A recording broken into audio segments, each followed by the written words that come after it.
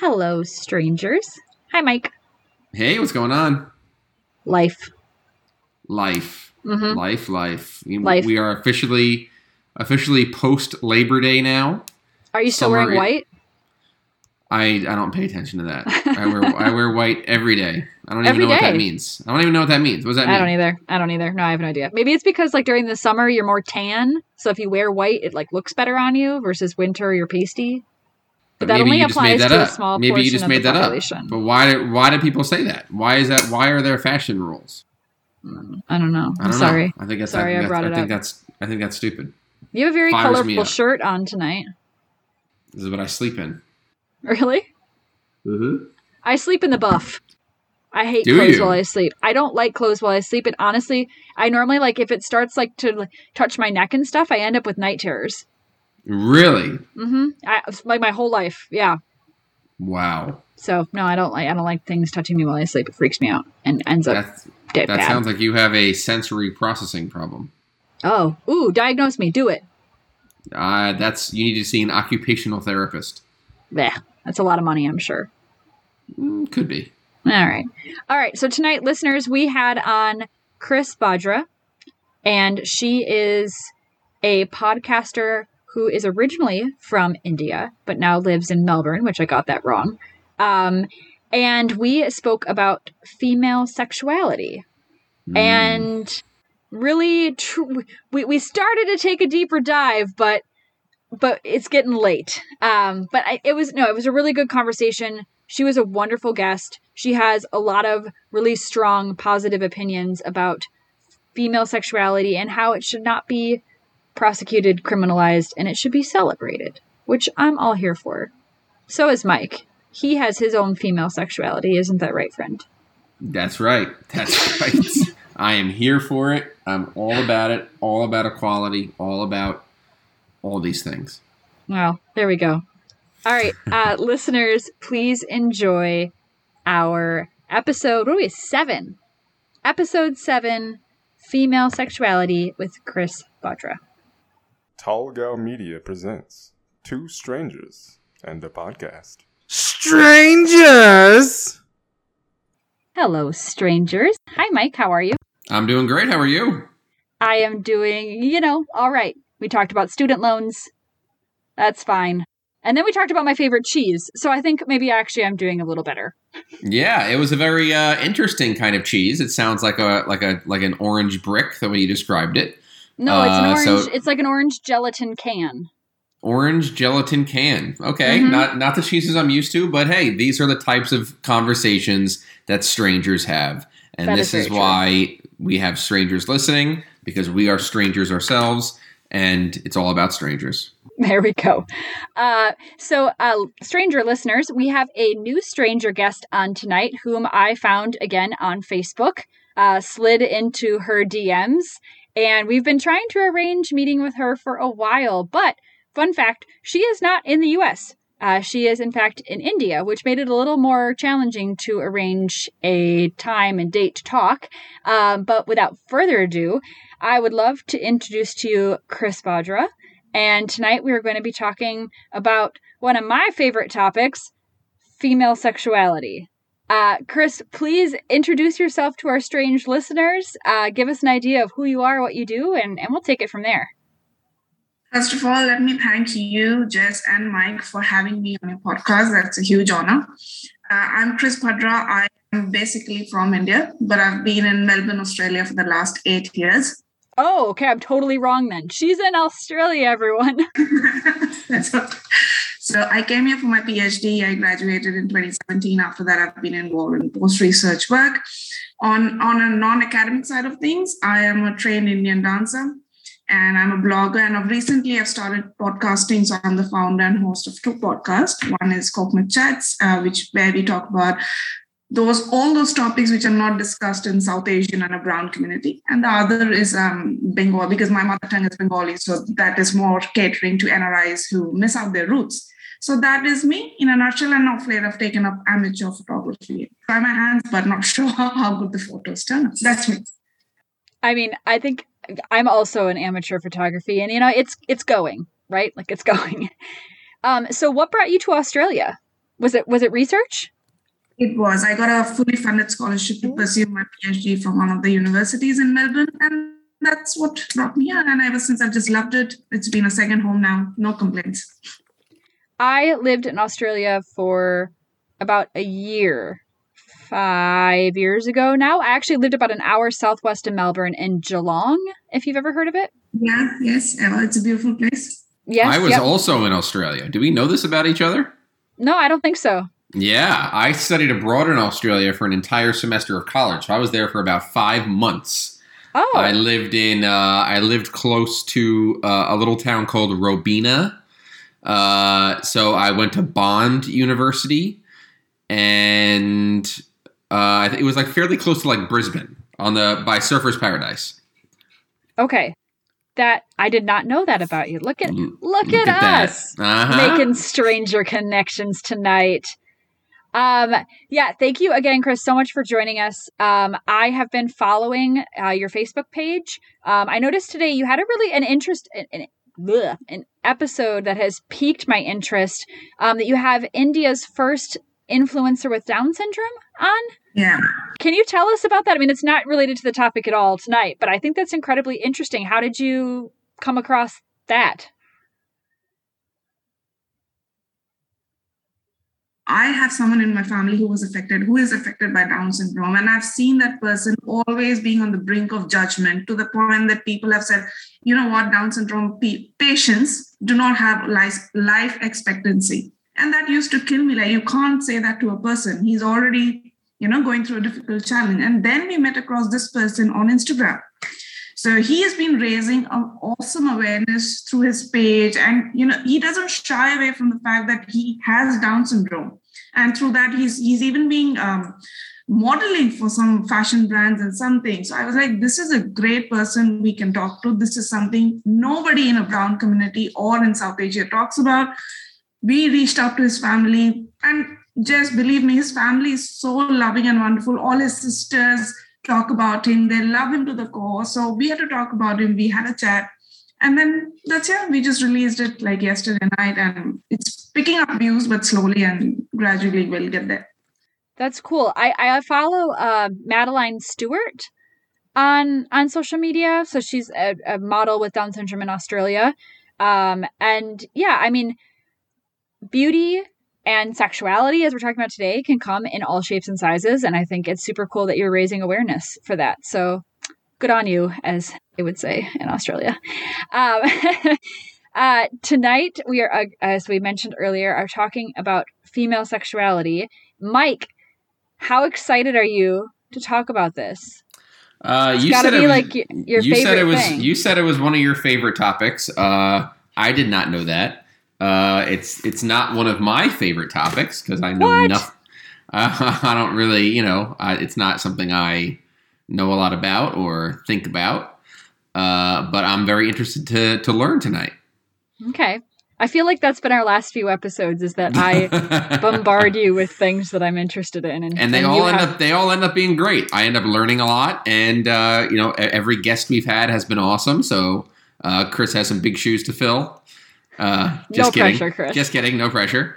But yeah, I'm very, very eager to learn and to see, myself. I'm nervous. Will I be able to fit the bar? Oh, what if I don't? I'm just getting nervous. My hands are sweating.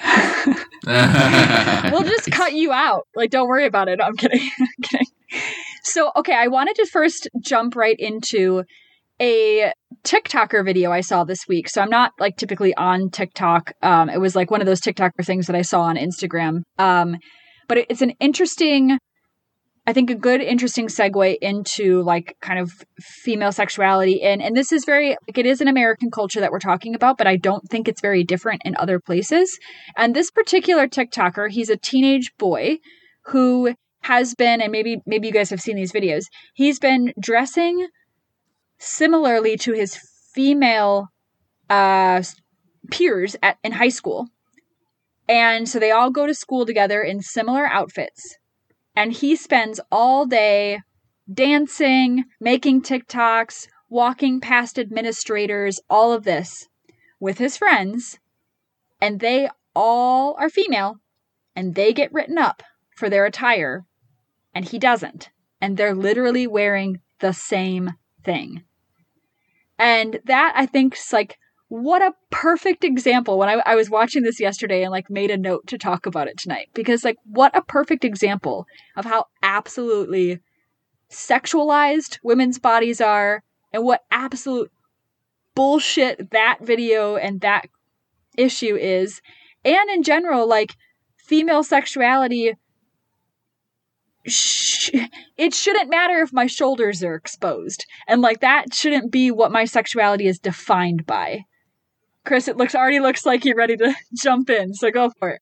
Yes, what I believe is nothing should matter if my shoulders are looking out, if my bra strap is coming out. Nothing should matter as long as I'm not criminally committing a theft, I'm not killing someone, or I'm not hurting anyone emotionally. Again, emotionally means I'm not playing with their emotions. What I'm choosing to wear is not playing with somebody's emotions. This is my perspective of what I want to see in you. If I feel, Jess, your t-shirt is showing your cleavage, my mindset needs to take a dump, not yours. We are in the 21st century. Yourself, myself, Mike, anyone has the freedom to wear. Well, obviously, we are all mature adults, right, Jess? We won't be out on the street wearing something that is morally, socially unacceptable. But again, in today's date and time, who sets the benchmark for morally, socially, ethically unacceptable? And why do the women always have to bear the brunt? Preach. If I can just draw your example to something in the brown community, because that's where I come from, right? Mm-hmm. South Asia, another deep problem with this is an ongoing issue. What women cannot. We are always subjected to judgment from people we don't know, right? Now, the other spectrum of women's sexuality is a woman is never asked what would she like to be treated as in bed, or how would she be like to be treated at when it comes to sexual acts. We are never or seldom or rarely asked that question. It's always about the man's pleasure. It's always about the man getting what he wants. My question here is, what about the woman? Why does no one ask her, what do you want? How would you like to be treated? That is my question. And just, sorry if I'm going off the topic, but this is where I want to raise that awareness that of women's sexuality, not in terms of her just clothes and outfit. Everywhere it should be given importance and without judgment. That's what I feel. Hey, Mike. Mm-hmm. I almost said something that might make you uncomfortable. No, go for it. My silence is giving me creeps. Am I saying something that Mike is not liking? No. I don't. I'm not going to speak for Mike. I don't think you are. No, I'm good. I was going to say, so, I mean, I think, I've had, sexual partners and otherwise in the past that appear to care. But Mike, like, do you have conversations like that in the past with your partners? Like, is it a dual agreement on what's happening in the bedroom and outside of the bedroom, right? Like, do you ever comment on if your wife wears something you're uncomfortable with? Or what is, like, your experience from a male perspective? From a white American male perspective? In terms of clothing? In terms of all of it, my friend. I don't really, it's really, I don't really take it as my business. People, I'm not a big fashionable guy, as you can tell. So I'm not really, I've never really cared.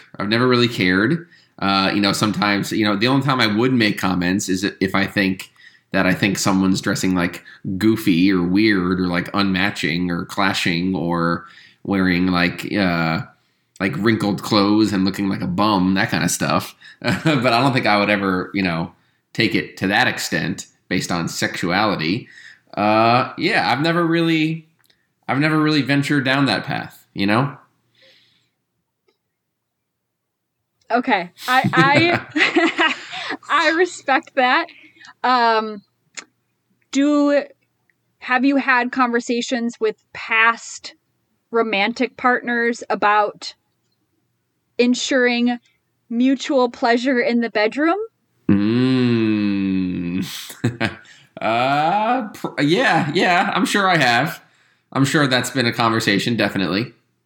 Do you think so, Chris? Do you think that, and I know we're talking from very different perspectives, but do you find in Australia that maybe women say that they have more say in kind of their sexuality and both in and outside of the bedroom versus potentially in a culture that you're from? It's a very good question, Jess, because I've received mixed answers to that. People who've been born and brought up, again, it depends on the upbringing, right? If I've seen my parents being very open and liberal about these, obviously I wouldn't know about my parents' inner bedroom details, but it all depends on the upbringing. So I've received both set of responses. People who have been here, who have been raised here, they're very open, they're willing to talk about everything, they're willing to walk the talk as you mean it. But people like us who've migrated, who've always come from that suppressed community feeling that a woman is meant to serve, a woman should always be subservient. There you find more reports of women opening up about their incidents or their trauma. Like, I've also heard women who are here, they've migrated, they've said that, I was asleep. I wasn't even aware my partner or husband was sexually approaching me. I was asleep. I didn't even know it happened with me.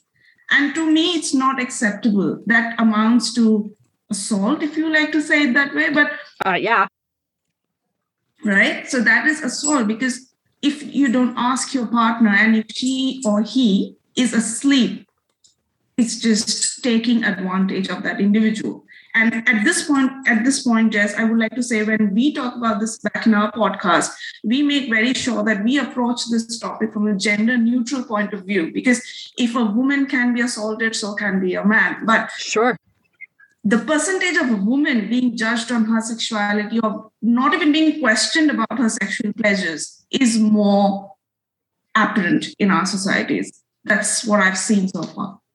So what kind of household, and we'll go into, but like, what kind of household did you grow up in, Chris? Did you grow up in kind of more of that women are repressed kind of household, or did you have parents who were maybe a little more open-minded and had those conversations with you?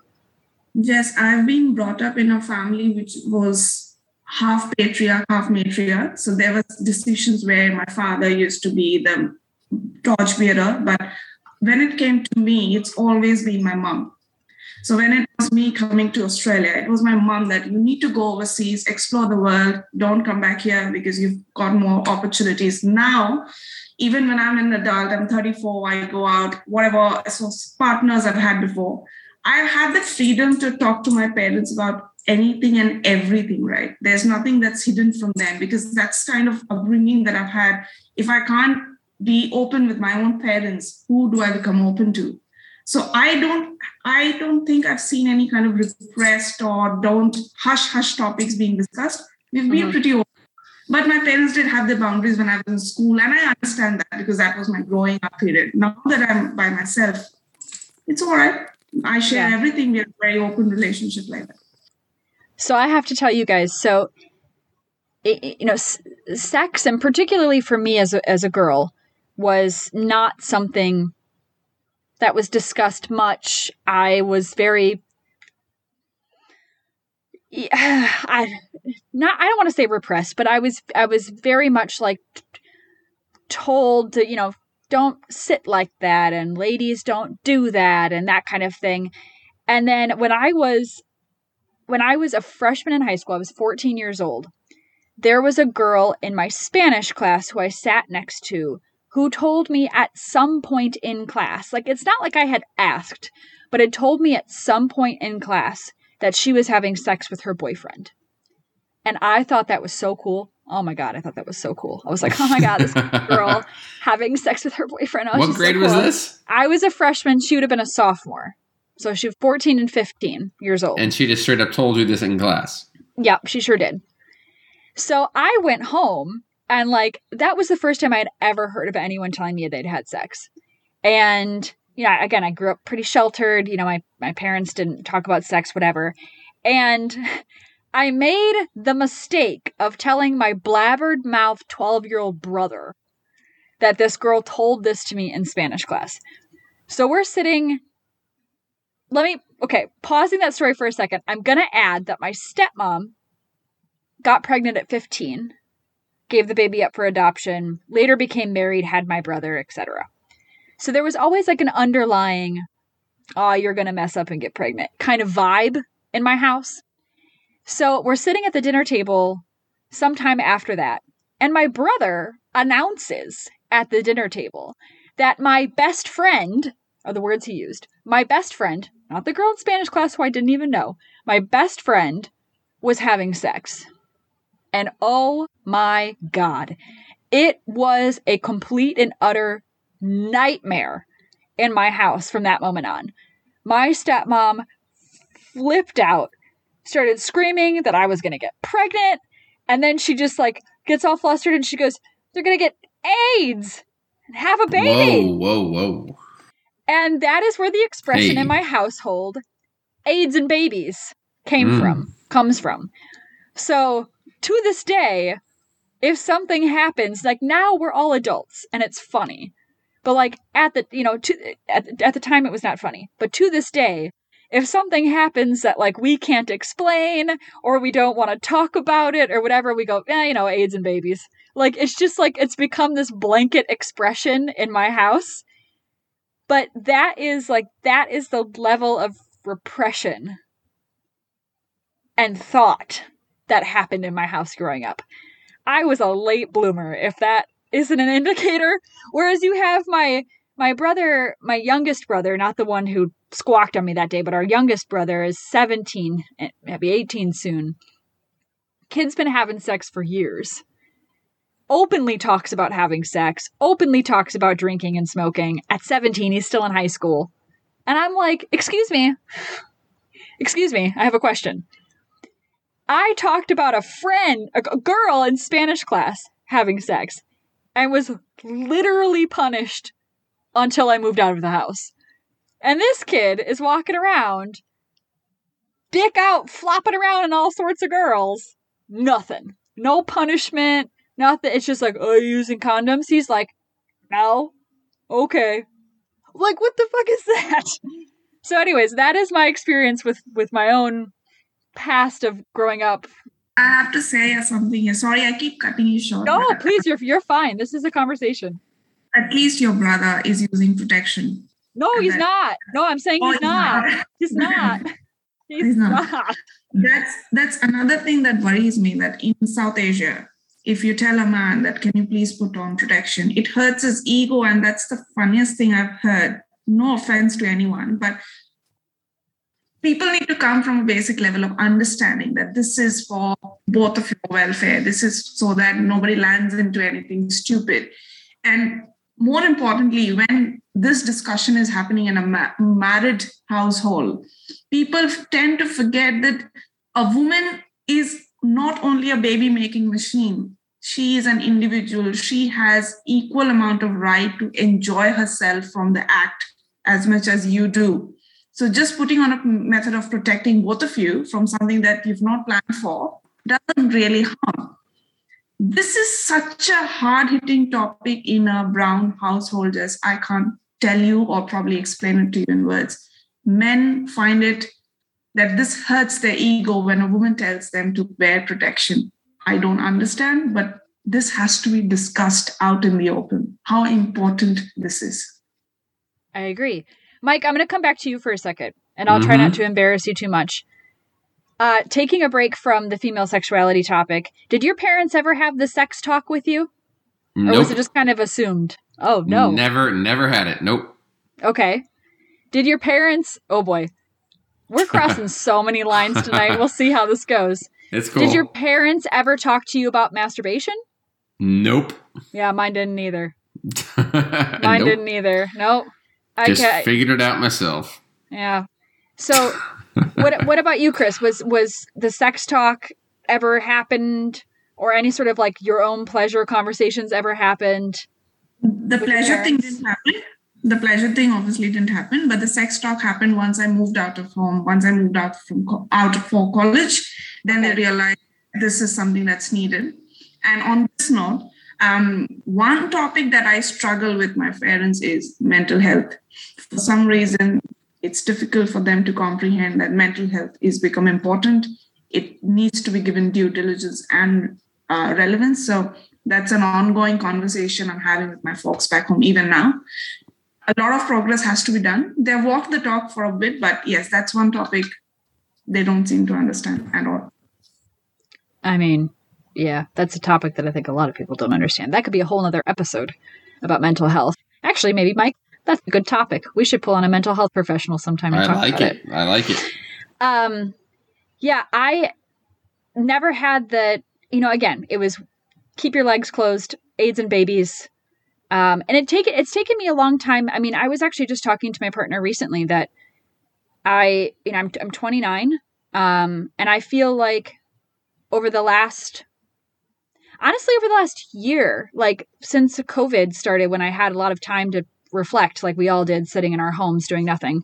I finally, for the first time, feel like I've kind of found my voice as a female, in my sexual life. I feel like I've found a voice, but it's taken 29 years to find it. And I was, like I said, late bloomer. Like it was not something we talked about, 29 is pretty young. To find your voice, you think? 29 is really, really young. It really is. Well, when did I'm you 34, find your voice? So I'm not like that farther from. I still haven't found my voice. You don't think so? What define find your voice? I don't know. I mean, I feel like I finally am comfortable with who I am, and I can tell people what I want and what I don't want, and that, not just like with sex, but like in life. Yeah. You don't think you're there yet, Mike? No, I didn't know what you meant. I don't know. I never really thought about it that way.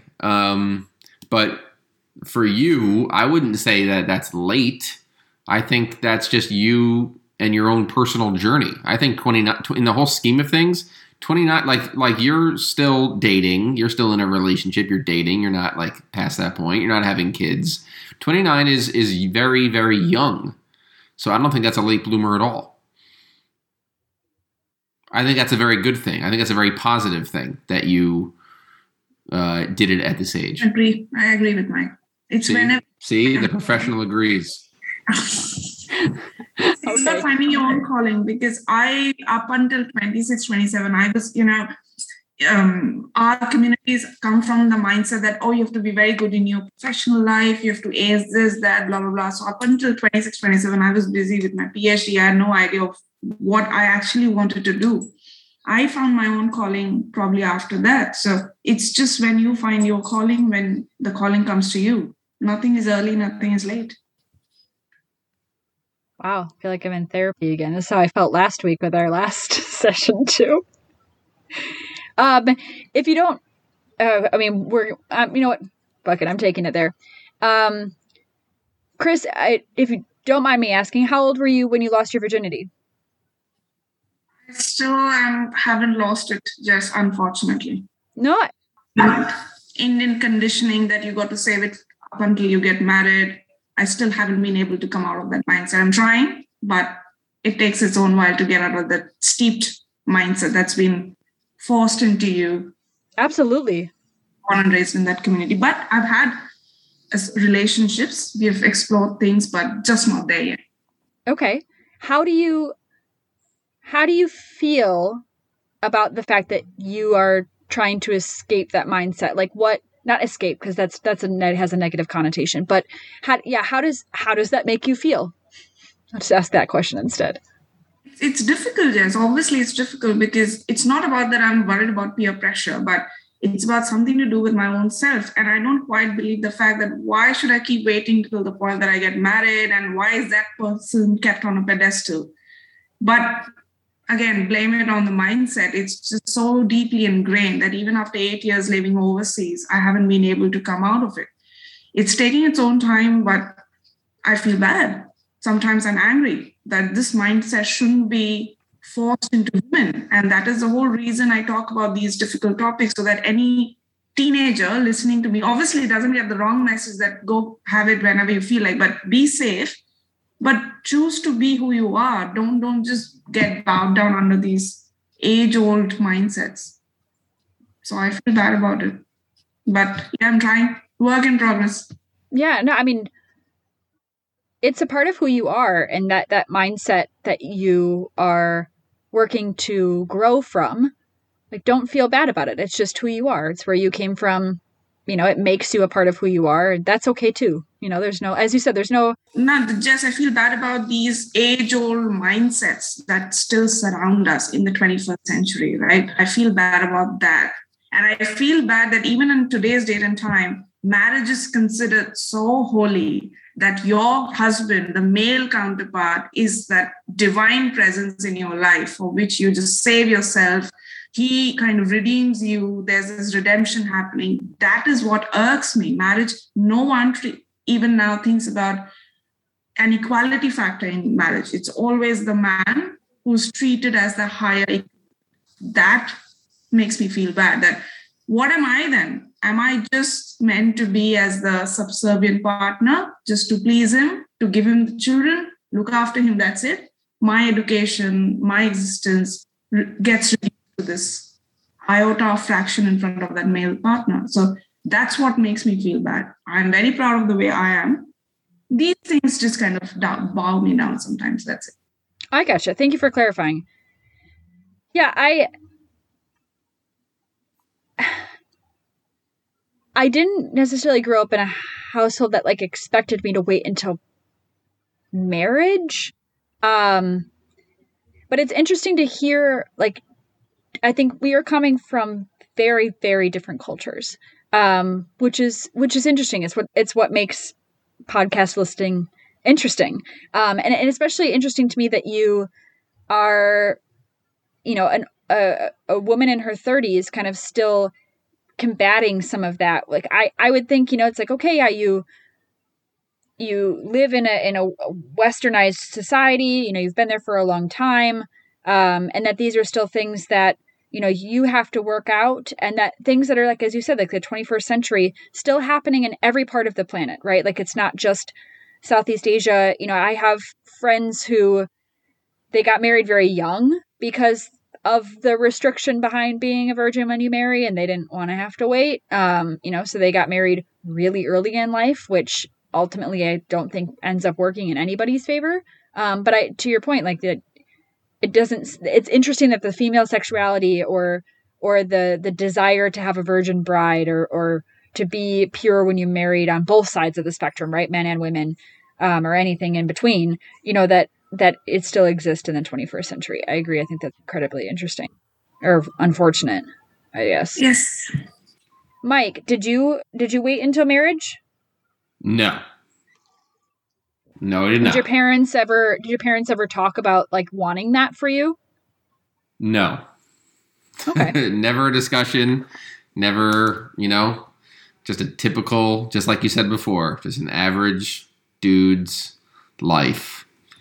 Just never really thought about it. Never went super crazy. It's always a classy dude. Never went overboard. Never. What does this mean? You're a classy dude who never went overboard. What on earth does that mean? Never, you're talking. We're talking. Yeah, based on the relativity of this conversation. Never, you were talking about waiting for marriage, but it was never a huge thing that I always thought about or always pursued. It was just a lot of relationships, and it wasn't anything I was doing all the time. Did you ever have any female friends in high school or college that expressed waiting? And I don't mean romantic friends, just any kind of female friend that expressed any sort of pressure about having to wait until marriage or anything like that? I don't think so. I don't. That does not sound familiar to me. No. Okay. I think I'm just so irresistible. Oh boy. I'm just kidding, of course. I'm just kidding. It's interesting because I'm only seeing listeners. We're on Zoom tonight instead of Google Meets. We've moved up in the world, and Mike's computer's been freezing. Every time I turn my camera on, you got both of your screens freeze. Yep. So Chris has been frozen for me for like a solid 5 to 10 minutes, and then I just see your picture. So I'm just like talking to an abyss. You still see my picture now? No, not anymore. All right. But anyways, so these questions are even stranger when it's just a bunch of blank screens. Yes. True strangers. Yeah, true strangers. I had a friend and I mean, if she does listen to this podcast, she may or may not know this is her, but I had a friend in high school whose religion, she was very devout. And she had a, strong desire to wait until marriage. And I think she may have been engaged or dating her now husband when her and I went to dinner one night. And we were talking about, because I also did not wait until married. I'm not married. I haven't waited. And, we were talking about, I was like, so do you two like do anything? She was like, no. She's like, just like we like kiss or make out sometimes. So like, that's it. And I was like, so you're like truly waiting till marriage? She's like, yeah. And I said, oh, okay. But like, you masturbate, right? And she was like, no. And I was like, really? And then she said something that has stuck with me for years. I said, so how are you? Because at the time, like, we were really young. I had never done any of that. I was with a boyfriend who didn't know what he was doing. It was a whole mess. And I was like, so how do you, like, when you do get married, how is he going to know how to please you? How are you going to have like a pleasurable experience with him? And she was like, oh, but well, like, that's my husband's job. And I was like, what is? She was like for it to be like a mutually pleasurable experience. And I said, but you don't know what you like. So how is he going to know what you like? She's like, no, like that's for him to decide. And I was like, huh? Like, I remember where we were sitting in the restaurant and what restaurant we were at for me to just like, my mouth just like hung open. I was like, it doesn't work like that. And I said, well, he masturbates, right? And she was like, no. And I'm like, he is 23 years old. He masturbates. And she's like, oh, he doesn't. I'm like, yes, he does. Yep. Yes, he does. He does. Sure does. And she was like, no, he doesn't. Like, that's not like what we do. And I'm like, he does. And you should too, for when you get married and y'all know what to do. So you know what to do. And yeah, I mean, it was just like the going back to like her sexuality, like she wasn't even encouraged to even remotely, not only like kind of process her own sexuality, but she was so in denial that her spouse or her partner had his own sexual identity in that way and his own sexuality. And it was one of the most interesting conversations I've ever had with somebody, because I just sat there just in complete awe of how ridiculous I thought it all sounded and how bad I felt for him. Like, her wedding night must have been horrible. And they've been married for a long time now, so hopefully they've got it down. But like, damn, that's a lot. Okay, I've been talking for a long time. And Chris, I know you're there, but your screen is frozen, so feel free to jump in at any point. Yeah. All I'm saying is there are a lot of aspects to the story that I know this has been a real-time experience. You had a chat with her in the restaurant, and probably that lady wasn't aware, she was in denial. But there are two things. One is religion. I think there are a few religious cults or groups where masturbation before marriage is not allowed or is not favored, right? And the other thing is, you mentioned that they've been married for a long time, but you don't know what's happening behind closed doors. Are they happily married? Is it just a transaction that's going on? Oh, you've got married, just chuck it, let's keep going with everyday schedule. The question is, how are you in the marriage? Is it a loveless marriage, or is it a marriage with amounts of love thrown in it? Or you're just there for the sake of society, family, kids, etc.? So a lot of things need to be discussed when we look at these kind of marriage. We may think that, oh, that's a perfectly happy couple, but behind closed doors, it's a whole different ball game going on altogether. Isn't that the truth? Isn't that the truth? Mike, can I ask you a question? Please do. And you're kind of, I don't want you to necessarily answer on behalf of your wife, but out of curiosity, if you guys have talked about it, does she feel that her body or sexuality is different after having a baby?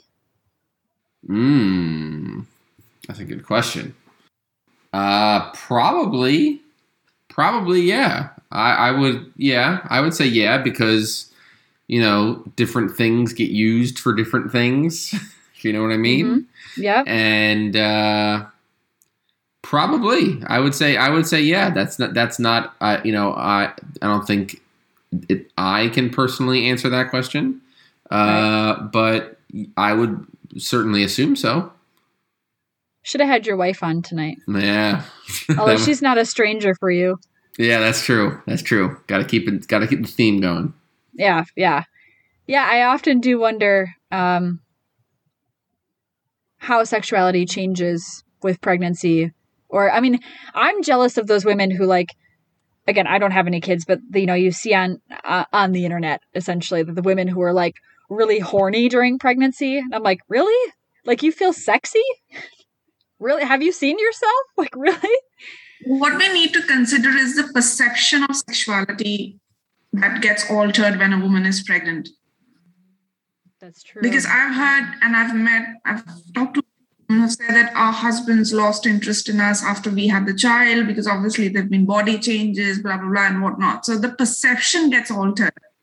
Why should the sexuality perception be only limited to a woman with an hourglass figure? A woman who's your partner still deserves love. You deserve love. So that communication changes when you throw in an altered perception that I feel sexually attracted to a curved figure. It's not something that she has given birth to your child.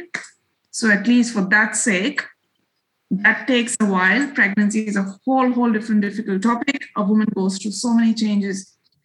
Now, when you throw in that extra burden that you have to get back to your shape within minutes of having a kid out, you're not doing justice to anybody in the relationship.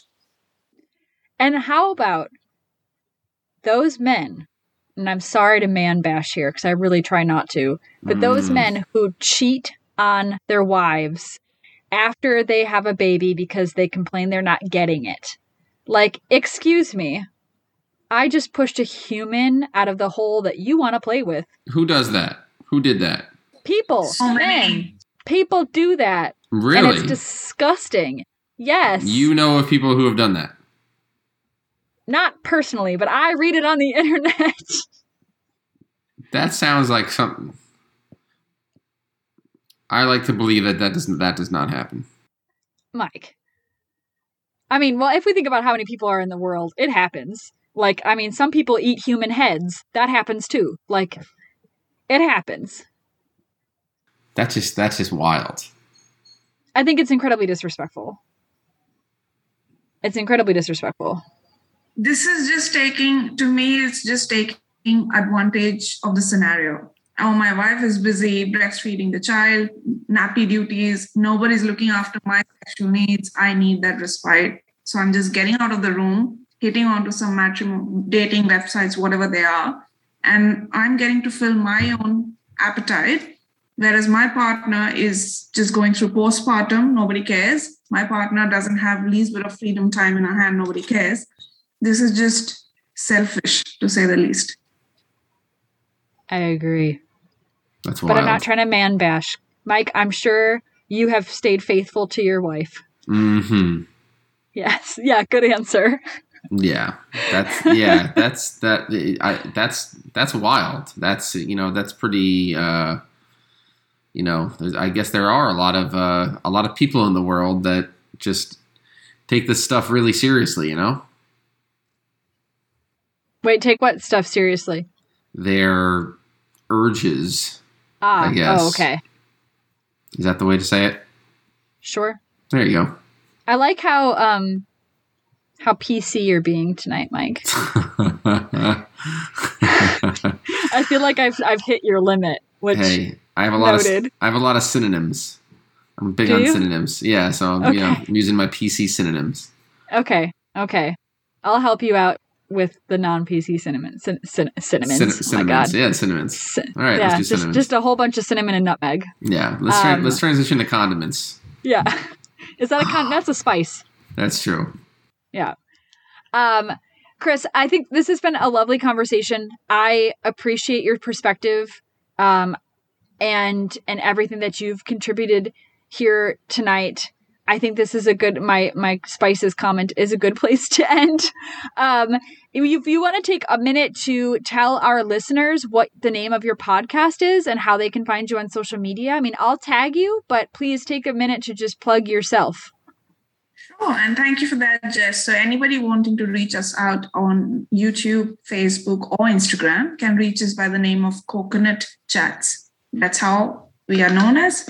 And we are fairly new on Instagram, but you'll find all our episodes on YouTube and Facebook. Reach us out and give us a listen. Thank you. Awesome. All right. Thank you so much, listeners. Have a good night. Bye-bye. Thank you.